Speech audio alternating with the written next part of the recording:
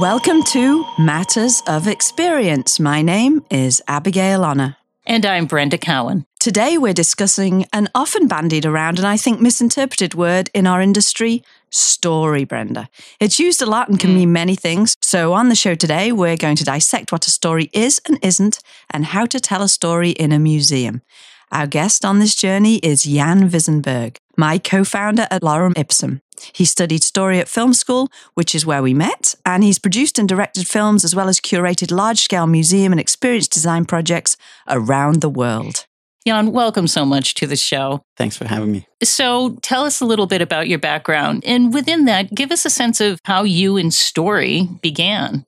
Well, I went to film school in Boston, and at first I wasn't thinking of films as stories, actually. I thought of them as visual mediums. And so when people said, oh, I'm a storyteller, I always thought, well, why are you saying this? Because not all films are stories. And then slowly, the more you watch films, the more you study films, the more you understand that all dramatic mediums sort of gravitate to storytelling. And then, we made films and we made commercials. We started a production company. And at some point, Ralph Appelbaum and Associates approached us to create media for the Boris Yeltsin Presidential Center. And we ended up being the media partner, creating everything that moves, everything that's on the screen. And this way, we sort of watched them work and we thought, well, we can do this too. And maybe we can bring our filmmaking and storytelling background to experience design. And so this is how we ended up sort of doing that line of work too. We've been in business together. You've been in business for over 20 years now. Has the business changed from a storytelling perspective in the work that you've been doing? Well, I think technology's been merging for the past 20 years, right? So it's all becoming one thing, but I don't think storytelling has changed. And I think we need to talk about what we actually mean when we say story and storytelling. I think we have to define the terms because everything is now called a story. Everything is storytelling. Every PowerPoint presentation, every museum exhibit is now a story. So what makes a story then? Let's think about, obviously I completely agree. I think a lot of people are bandying around this word story and potentially are thinking about it in a different way. So from your perspective, what makes a story? Well, a story is very simple. For something to be a story, it has to have a willing protagonist who has a desire to achieve something. And that protagonist has obstacles that he has to or she has to overcome. And then he learns something about himself or about the world at the end of that story. Now we can talk about how this could be applied to things other than books about people and films about people, because when we're talking about a person, it's very simple. And when we're talking about other things, it's maybe not as simple. So are you saying then that story isn't, hey, I went to A and then I did B, I got the groceries, I cooked a meal? Right. So there's a lot of types of information in the world, right? There's a lot of structured information. There are essays and there are recipes and there are all kinds of narratives and even a lot of museum exhibits that are not stories. There's just a lot of information. There's a sequence of events and none of this is storytelling. Storytelling implies a built-in mechanism that works a certain way that makes us want to turn the page and find out what happens next. Yeah, I have to interject as well. I don't know if you can have like an expertise in storytelling. I imagine that you quite do. I certainly, from my walk of, life, there's a lot of folks who have done so much scholarly research in story and in storytelling, and people who are what I would call raconteurs. Right? People who really genuinely are not just professional storytellers, but also quite gifted. What do you think about that? Do you think that there really is a learned, a trained, and a gifted storyteller that differentiates them from, story being used all over the place, like ubiquitously? Well, I think some people are naturally gifted at that without being able to reflect on their skill. And some people can reflect on that, but are not gifted at actually the storytelling itself. And some people can do both. Some people are good at storytelling and they understand the mechanics of it. And I think we've been telling stories for many thousands of years. And certainly, I think it's one of the most effective mechanisms to engage people, to make people follow and pay attention. And I think movies are the best example, because if you look at the way movies are structured, There's a certain contract between the author and the audience. We enter a dark room, we sit down, and so we're saying, for the next 2 hours, I give all of my attention to the screen, and I will not make any decisions. The author will make all of the decisions. What's on the screen, who is saying what am I looking at? And that's how you tell a story. Now we're talking about museums. It's a whole different beast, because museums and spaces in general are interactive by their nature. You decide where to go, where to look, to skip a certain text panel or to read it. And that sort of goes against all the principles of storytelling. And so our goal in museums is to find a way to control the attention of the visitor. I wanted to just for a second pivot back to the idea of what some of the fundamental things are about humans and storytelling. And one of the things that I think about so much and that I absolutely love, in part from raising my own child, but in part from what I teach and teaching about story and in my own courses, I think about how children begin to speak and to socialize at that time in our life when we are quite little, 3, 4, 5 years old. Stories are a part of how we make meaning of the world around us. And much of this takes the form of asking questions, following impulses of wonder, of curiosity, and about the most mundane things. And I find this endlessly optimistic and filled with hope.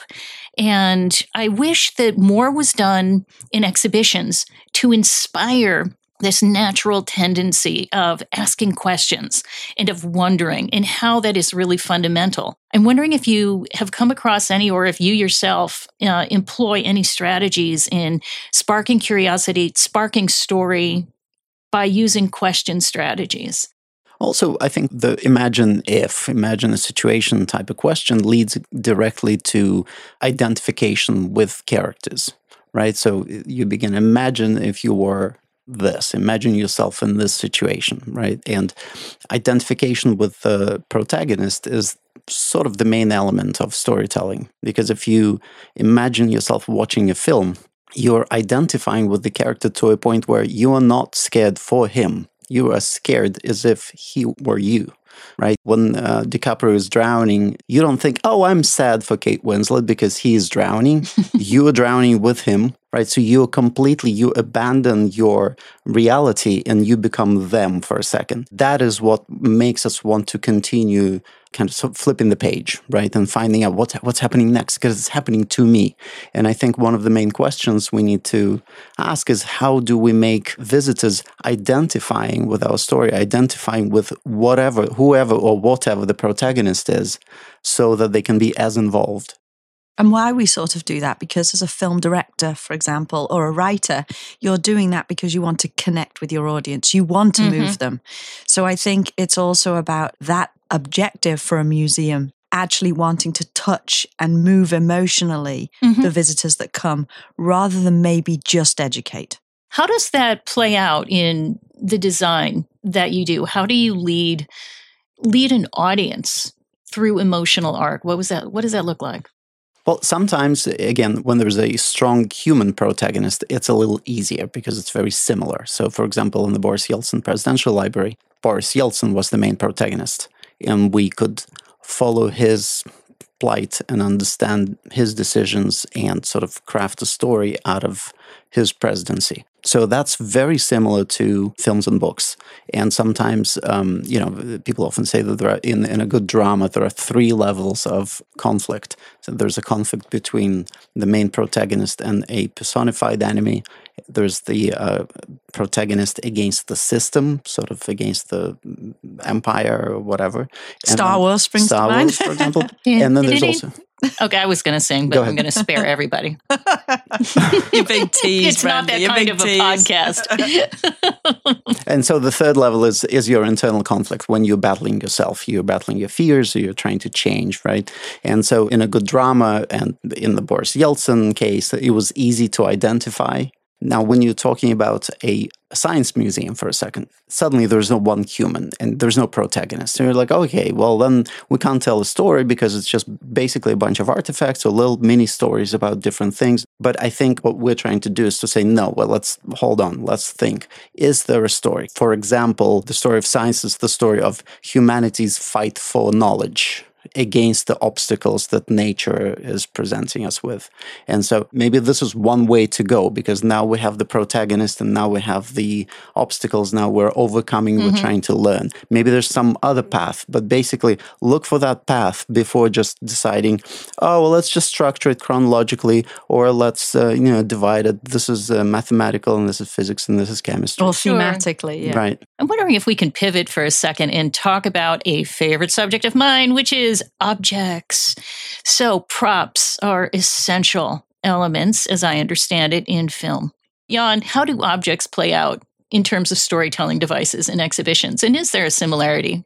I personally love immersive exhibits. And when I say immersive, I really mean immersive in a sense that there are a lot of film-style decorations. And if they're done well, they do immerse me in a certain atmosphere and help me feel things, help me place myself in a certain place or a certain time. And so I think props can be used very efficient, very effectively. I think we need to think of this as a new art form, new art discipline, because you can tell a story by listening to a radio play. You can read this in a book, you can watch a theater show, you can watch a movie, or you can go do that, that experience. And I think it's using all the same elements, but in addition, there's like one more important thing, which is space and your body. I like the idea that it's a new art form, because I think about immersive theatre as well. And I think about a lot of these experiences that are popping up now, like the Van Gogh, like the National Geographic's King Tut. And, I think about the fact that I think they're getting a lot of visitors, a lot of families, because they're enjoying that style of immersion. And I think it's imperative when we look at museums and institutions that they start to make this pivot so they don't lose market share, so they don't just become a historical place that only maybe a few people go, researchers, analysts, historians. They need to be a place of entertainment as well as education. And so, Yan, what do you think the problem is with storytelling in museums right now? How are museums dealing with this, with storytelling? Are they or are they not? Well, first of all, it's a fight for people who have been working in museums for years and years, because they thought of themselves as historians that preserve culture and history and objects. And now we're coming in without decorations, and they're like, this is just hokey stuff. Like, this is not a museum.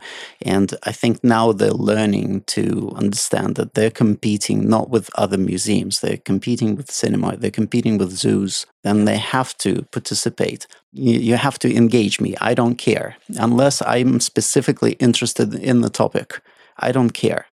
Now, how do they do that? I think one of the problems that we just discussed is in the museum, everything is distracting me from the story. The coffee shop is right here, so the smells are coming from over there. My kids are running around, people are talking. So there are a lot of things that are happening, and I can look left, I can look right, I can make my own decisions. So suddenly, like, I'm interacting with the space rather than following the author. So one sort of tendency that we see as museums build paths so that I cannot deviate from the path. I have to see this, then I have to see that. And so I go from station to station so that a story could be told. Because if I skip stations, the story is broken. So can story be told in a nonlinear fashion? I think a story can be told in a nonlinear fashion, but the author has to define the nonlinearity of it. And also we have to say that, look, not everything has to be a story. Sometimes there can be beautiful things that work and they're not stories. So we have to admit that. We're just trying to say stories are one of the most efficient way to engage people, but we can't force that structure onto everything.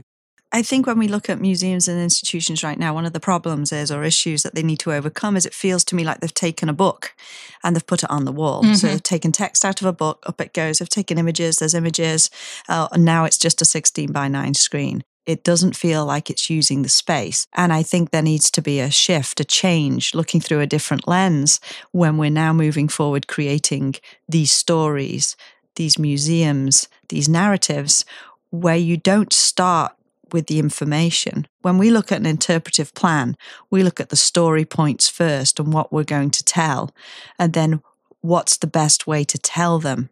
Every space we design from scratch with no limits. Is there going to be any text in here at all? Does there need to be any text? Is it going to be an audio piece to tell this part of the story? Right. Because if you think about it, a story is an attempt to build some harmony out of this chaos. It's organizing things for us, and out of this organization, out of this harmony, meaning is sort of absolutely edged out of that.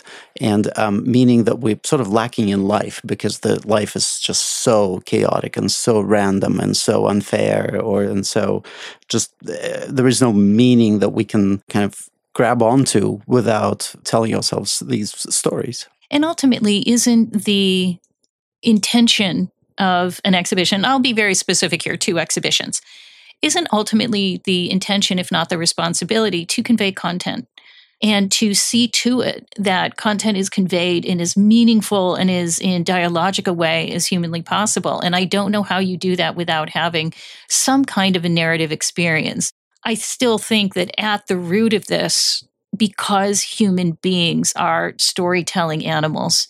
Shout out, by the way, if y'all don't know, Jonathan Gottschall, he is somebody to know about who talks about the storytelling animal. But I think that there's a responsibility for museums anyway, and for exhibitions to be story-based environments. Right. And I think we see all art forms gravitate to storytelling, to dramatic storytelling. Most films, most novels, most writing, because that's how we consume. That's how we can sort of learn about our world, is through dramatic stories. And I think museums will gravitate to it too.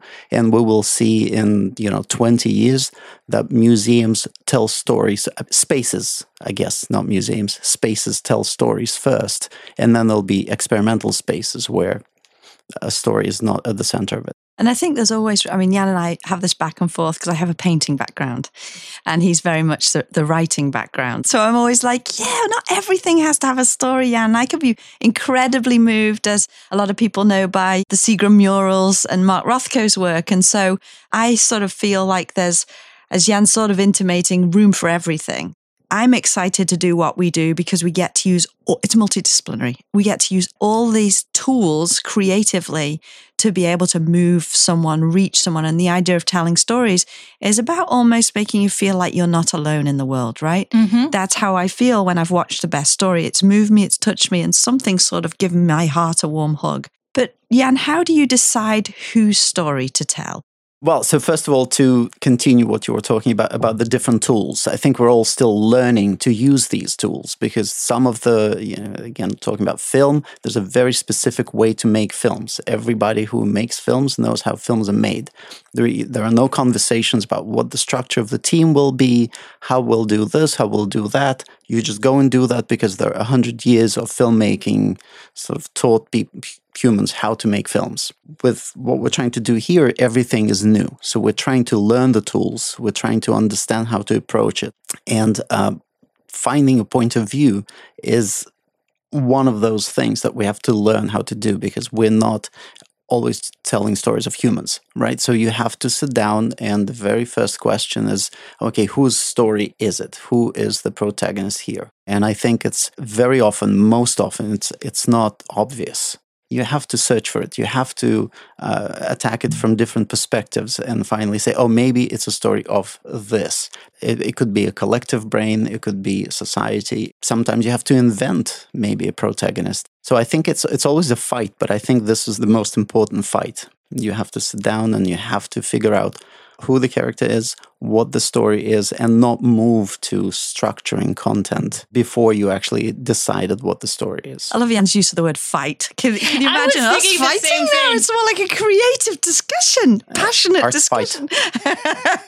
Well, but I mean, I think, and depending on how how you're getting at, but one of the things that I think I'm interpreting or hearing when you use the word fight a lot is that it's a mission. It is done with intention, and it's hard to do. you're dealing with a lot of players who are not even familiar with the idea of narrative experience or the nature of human experience in spaces. I keep thinking too, if it's not necessarily about a fight or, even a conflict with the other people who are involved in the creative process, I keep thinking that there's almost sort of like a creative fight that can happen internally about needing to find the thread, this intention and this desire, this quest and this determination, really, to find the story, to tell the story, to do it well, to connect with other humans and to open things up for other humans to experience.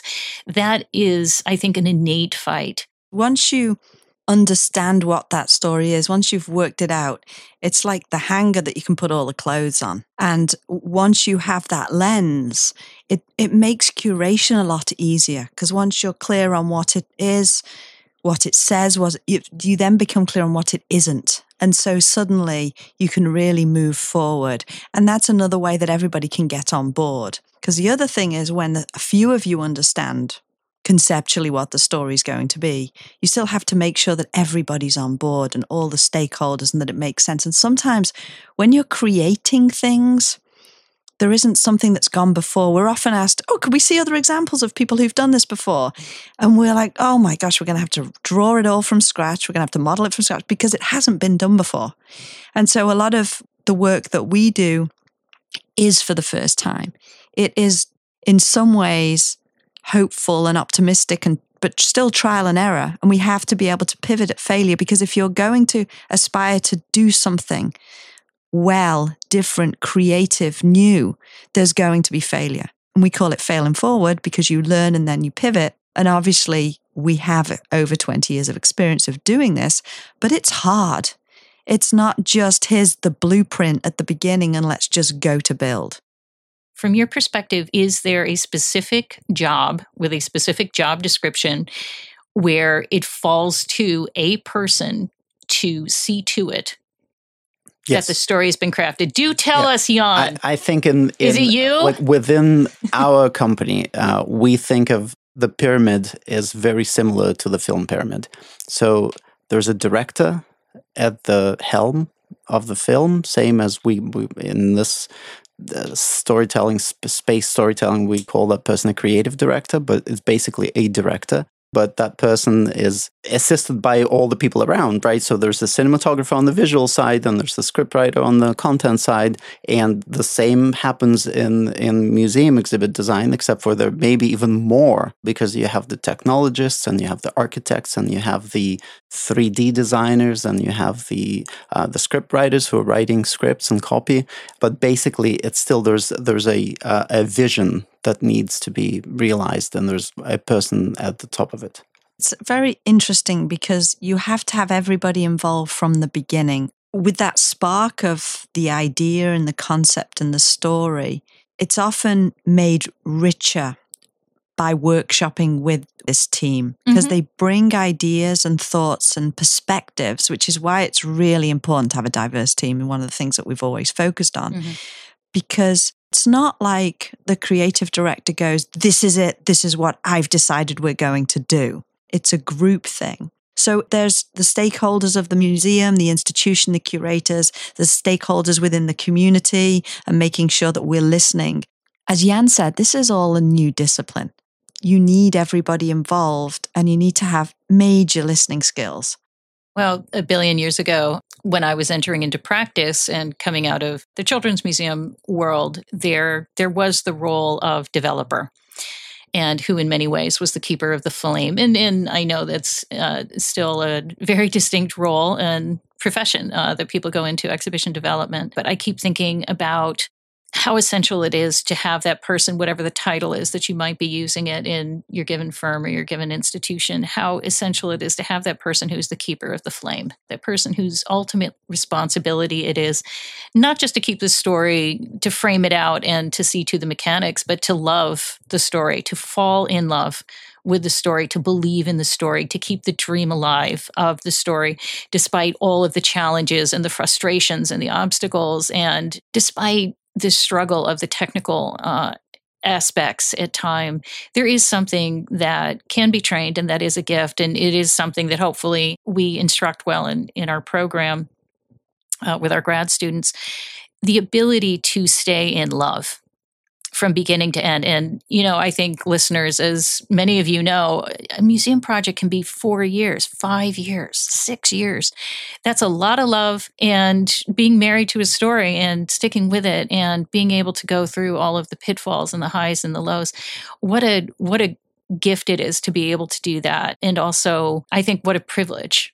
It's interesting to bring up the longevity of these projects. And you're right, the curiosity, the passion, because we often joke that we feel like we tell a story 3 times. There's three moments. The moment at the concept stage, then the moment when you actually realize it and design it, and you're like, oh, need to change this, need to address this story point in a new manner, or we need to augment here, or this isn't coming through. And then the fabrication, the build, you try to build as closely as you can to your designs, but inevitably, again, during prototyping, etc., things get tweaked and changed. So it's almost like sort of 3 versions of the same story. And so that can often be frustrating. It's a fight. It's another fight. So it's like being adaptable also as a creative lead and able to take sort of these challenges on and be able to come up with solutions that still adhere to the overall concept and the overall story you're trying to tell. It's also a fight, going back to the fight, it's a fight on cliches as well, because it's very easy to fall into things that have been tried before, and they tend to crawl into our brain and sort of create the little worlds inside our brains, so that whenever we think of something, they just come out, right? And we need a very strong filter to make sure they're not falling into sort of repeating the same things, because cliches are cliches for a reason. They were very, very effective at some point, and so they were repeated and repeated and repeated to a point where they've sort of lost the impact. So I think it's another aspect of sort of developing stories, trying to make sure that we're looking for fresh ways to do this. Well, and maybe fresh ways to tell great archetypal stories, the great universal stories. And I really appreciate how, even in our brief dialogue today, you've really given us some cues into how it is that the small worlds inside of our head can actually be opened up to being the large world that we all share, and how that plays out in exhibitions. Yan, what a pleasure it is talking with you Thank you today. for having me. Yeah, thanks, Yan. It was fun. Matters of Experience is produced by Lorem Ipsum Corp and recorded at Hangar Studios. Tune in next time for more fun discussions about experience design.